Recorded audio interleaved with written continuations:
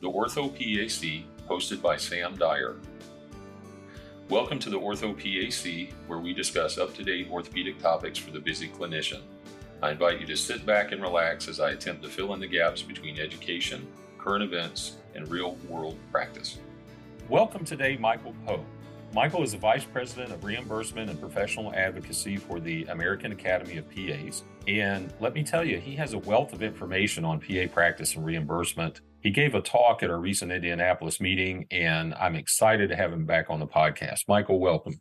Thank you, Sam. It's my pleasure to be here, and it's been great working with you for so many years. Absolutely. Well, let's jump right in. We're going to have several parts to this discussion, but let's talk about PA advocacy updates. You presented a slide about difference between PA and NP Medicare payments, or no difference, and I was hoping you might elaborate on that a little bit. Sure, happy to. I think there are oftentimes misconceptions in terms of how payers treat different healthcare professionals. And when we look at the Medicare program, it's one of the best examples of a nearly provider-neutral environment. The rules of engagement, that is, who gets covered, who gets paid, between PAs, physicians, and NPs, it looks almost similar across the landscape. In specific, there are almost no differences between the rate of payment, the coverage policy, and any other regulations that the Medicare program puts in place when you compare it with PAs and NPs. There may be a couple of small items out of 8,000 CPT codes where there is a difference between NPs and PAs, but for the vast majority of services and for the rate of payment, it is exactly the same across the board. So that kind of gets to some myths about Medicare. We're going to get to that in a later discussion, but that's something that's not true. PAs and NPs reimbursement are about the same for Medicare.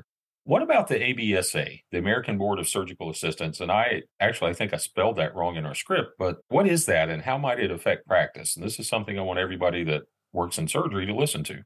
Yeah, this is somewhat of a new phenomenon. And the American Board of Surgical Assistants is a private group located out of Wisconsin. And they have been going to various hospitals trying to suggest that there is a certification process or testing process they offer that's going to ensure some level of credibility in terms of who can or can't appropriately first assist.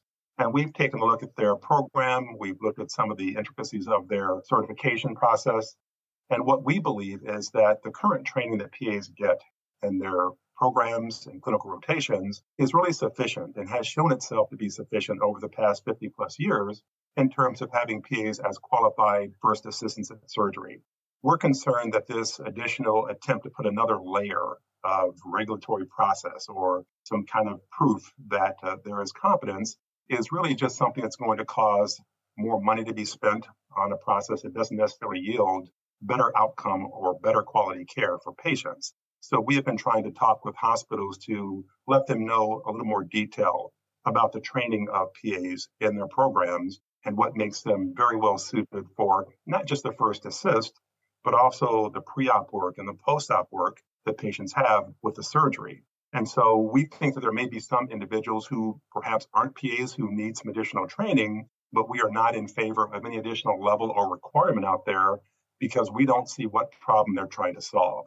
So we're actively working with different hospitals to let them know that this is probably not the right approach for PAs in terms of first assisting at surgery. Yeah, the more ladders that you have to climb, the more obstacles that you have to face, the more credentialing that you have to have, the harder it is to practice. So pay attention to this, folks, and make sure if you see this in your facility or your hospital to contact the AAPA and get some help with that. Yeah, exactly right, Sam. I mean, we've seen through the pandemic that we don't need any more barriers to creating access to care. We're already short-staffed. There are shortages throughout almost every profession. And so any additional, as you say, barrier or mountain to climb to be able to provide patient care really does hurt access overall. And again, if there's no problem to be solved here among the PA community, then why institute some other program that has to be completed? I agree completely. Okay, so next item, can you talk to our audience? I don't know if everybody knows what a global fee schedule means. A lot of people do, but I think some don't. And I think it's important to have that as a precedent to talk about my question, CMS or the Medicare, Medicaid interest in post-op visits and the implications for PAs. For surgery, there is something called the global surgical package. And that is when several different aspects of care are bundled, if you will, into one package for payment. And the Medicare program has certainly done that with surgery. So Medicare's global surgical package covers certain things that include the pre-op work, the intraoperative care, the surgery itself, and also a certain number of days of post-op care, either 10 or 90 days of post-op care for a major surgery. And so Medicare bundles that together and pays for it in one lump sum. And it's important for everybody in the surgical community to understand what that includes and what it doesn't include, because Medicare is fairly strict in terms of any attempt to unbundle a global package or to bill for things that are already included in the surgical package can run you at risk of fraud and abuse kind of concerns. And so it's important to know what especially is included from a PA point of view in terms of their work product in the global package. And one of the most important components of that is the post-op care, because those visits that come after surgery for a certain period of time are already paid for in the global bundle. And if there's any attempt to bill, for example, on a major surgery for those post-op visits that occur within the first 90 days after surgery, that could be a problem in terms of fraud and abuse or improper billing.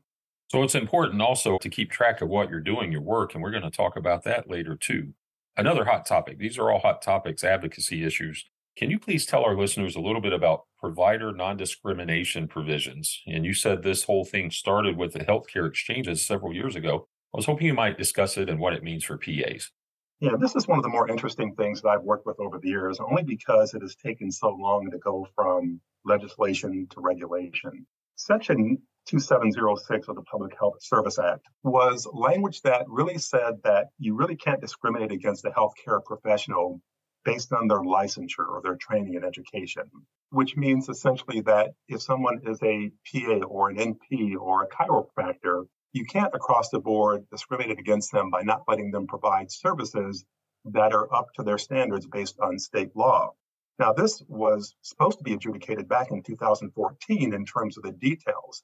As you know, Sam, we have legislation, and once that gets passed, there are implementing regulations that talk about how to do it on a day-to-day basis. And we have never seen regulations issued for this particular issue, even though it's almost 10 years old in terms of when the statutory authority was put out there. So there was new language put in what's called the Consolidated Appropriations Act in 2021, which was meant to force the agencies to put out more detail and regulation on how they're going to implement this particular provision. And one of the unique things about this provision is that it is handled by three separate federal agencies: the Department of Labor, the Department of Treasury, and the Department of Health and Human Services. So it's really rare to have three different agencies working on one rule, and perhaps that is some of the reason for the amount of time that it's taken to put this in play. But we think that the potential implications are fairly large if this does come out the way we think it should in terms of the regulatory implementation. In other words, if a payer decided that it didn't want to allow PAs to do certain things, high-level E&M codes, for example, that would not be allowed because that would be discriminating against a class of providers based on their licensure. So we think that there are a lot of protections in this legislation that could help the PA profession. Another area where it might be helpful is if a certain payer decided that it didn't want to include PAs in their provider directories, for example, that are made available to patients to choose who their healthcare professional will be. We think this legislation would not allow that to occur. So any kind of barrier that a payer might put up in front of PA as a profession might not be allowed based on this provision. Now, there are also some who have taken the interpretation that it might go so far as to say, well, if you're discriminated against PAs or NPs by paying them at a lower rate than you do physicians, that might even be considered a discriminatory action. And might this cause there to be a different rate, an increased rate of reimbursement for PAs and NPs? Because if they're providing the same level of care as a physician and billing the same code, why then should there be a discount or differential in reimbursement? Now, I'm taking this out to its most interesting conclusion, and it's likely that it wouldn't go that far. But the fact is, we think there are lots of protections built into this legislation that could help make sure that payers especially don't put undue barriers or burdens in front of PAs in terms of how they provide care, as long as that's within the confines of state law, and what they can do in terms of patient contact and interaction. So we think this has really some interesting implications. We also know, Sam, that it's going to be fought pretty hard by the insurance communities, as well as the Chamber of Commerce, who think that any kind of expansion of opportunity for healthcare providers means higher costs. So they are on the other side of this coin, trying to fight against a more broad interpretation. Now, we were assured once again that by the end of August, there was going to be some regulatory implementation done by the 3 federal agents. And here we are again after August, and we still haven't seen the regs. But this is an issue that we've gone to members of Congress to and asked them to weigh in and to encourage the 3 agencies on the federal side to promulgate these regulations. We are waiting. We're hopeful that something will happen in the next couple of months, but it has been a long-term fight to try to get implementation of this particular statute. Government going slow with some legislation that will help us. What an interesting concept. Yeah. Yeah, exactly. Michael, thank you. Those are our PA advocacy updates. And listeners, stay tuned for next week when we talk about coding and billing updates. Thank you for joining the Ortho PAC podcast. We also welcome you to visit our website, paos.org, where members can download virtual conference content and get Category 1 CME. Also, if you're a non-member and you're interested in our CME content, please visit the AAPA.org Learning Central for the PAOS virtual content.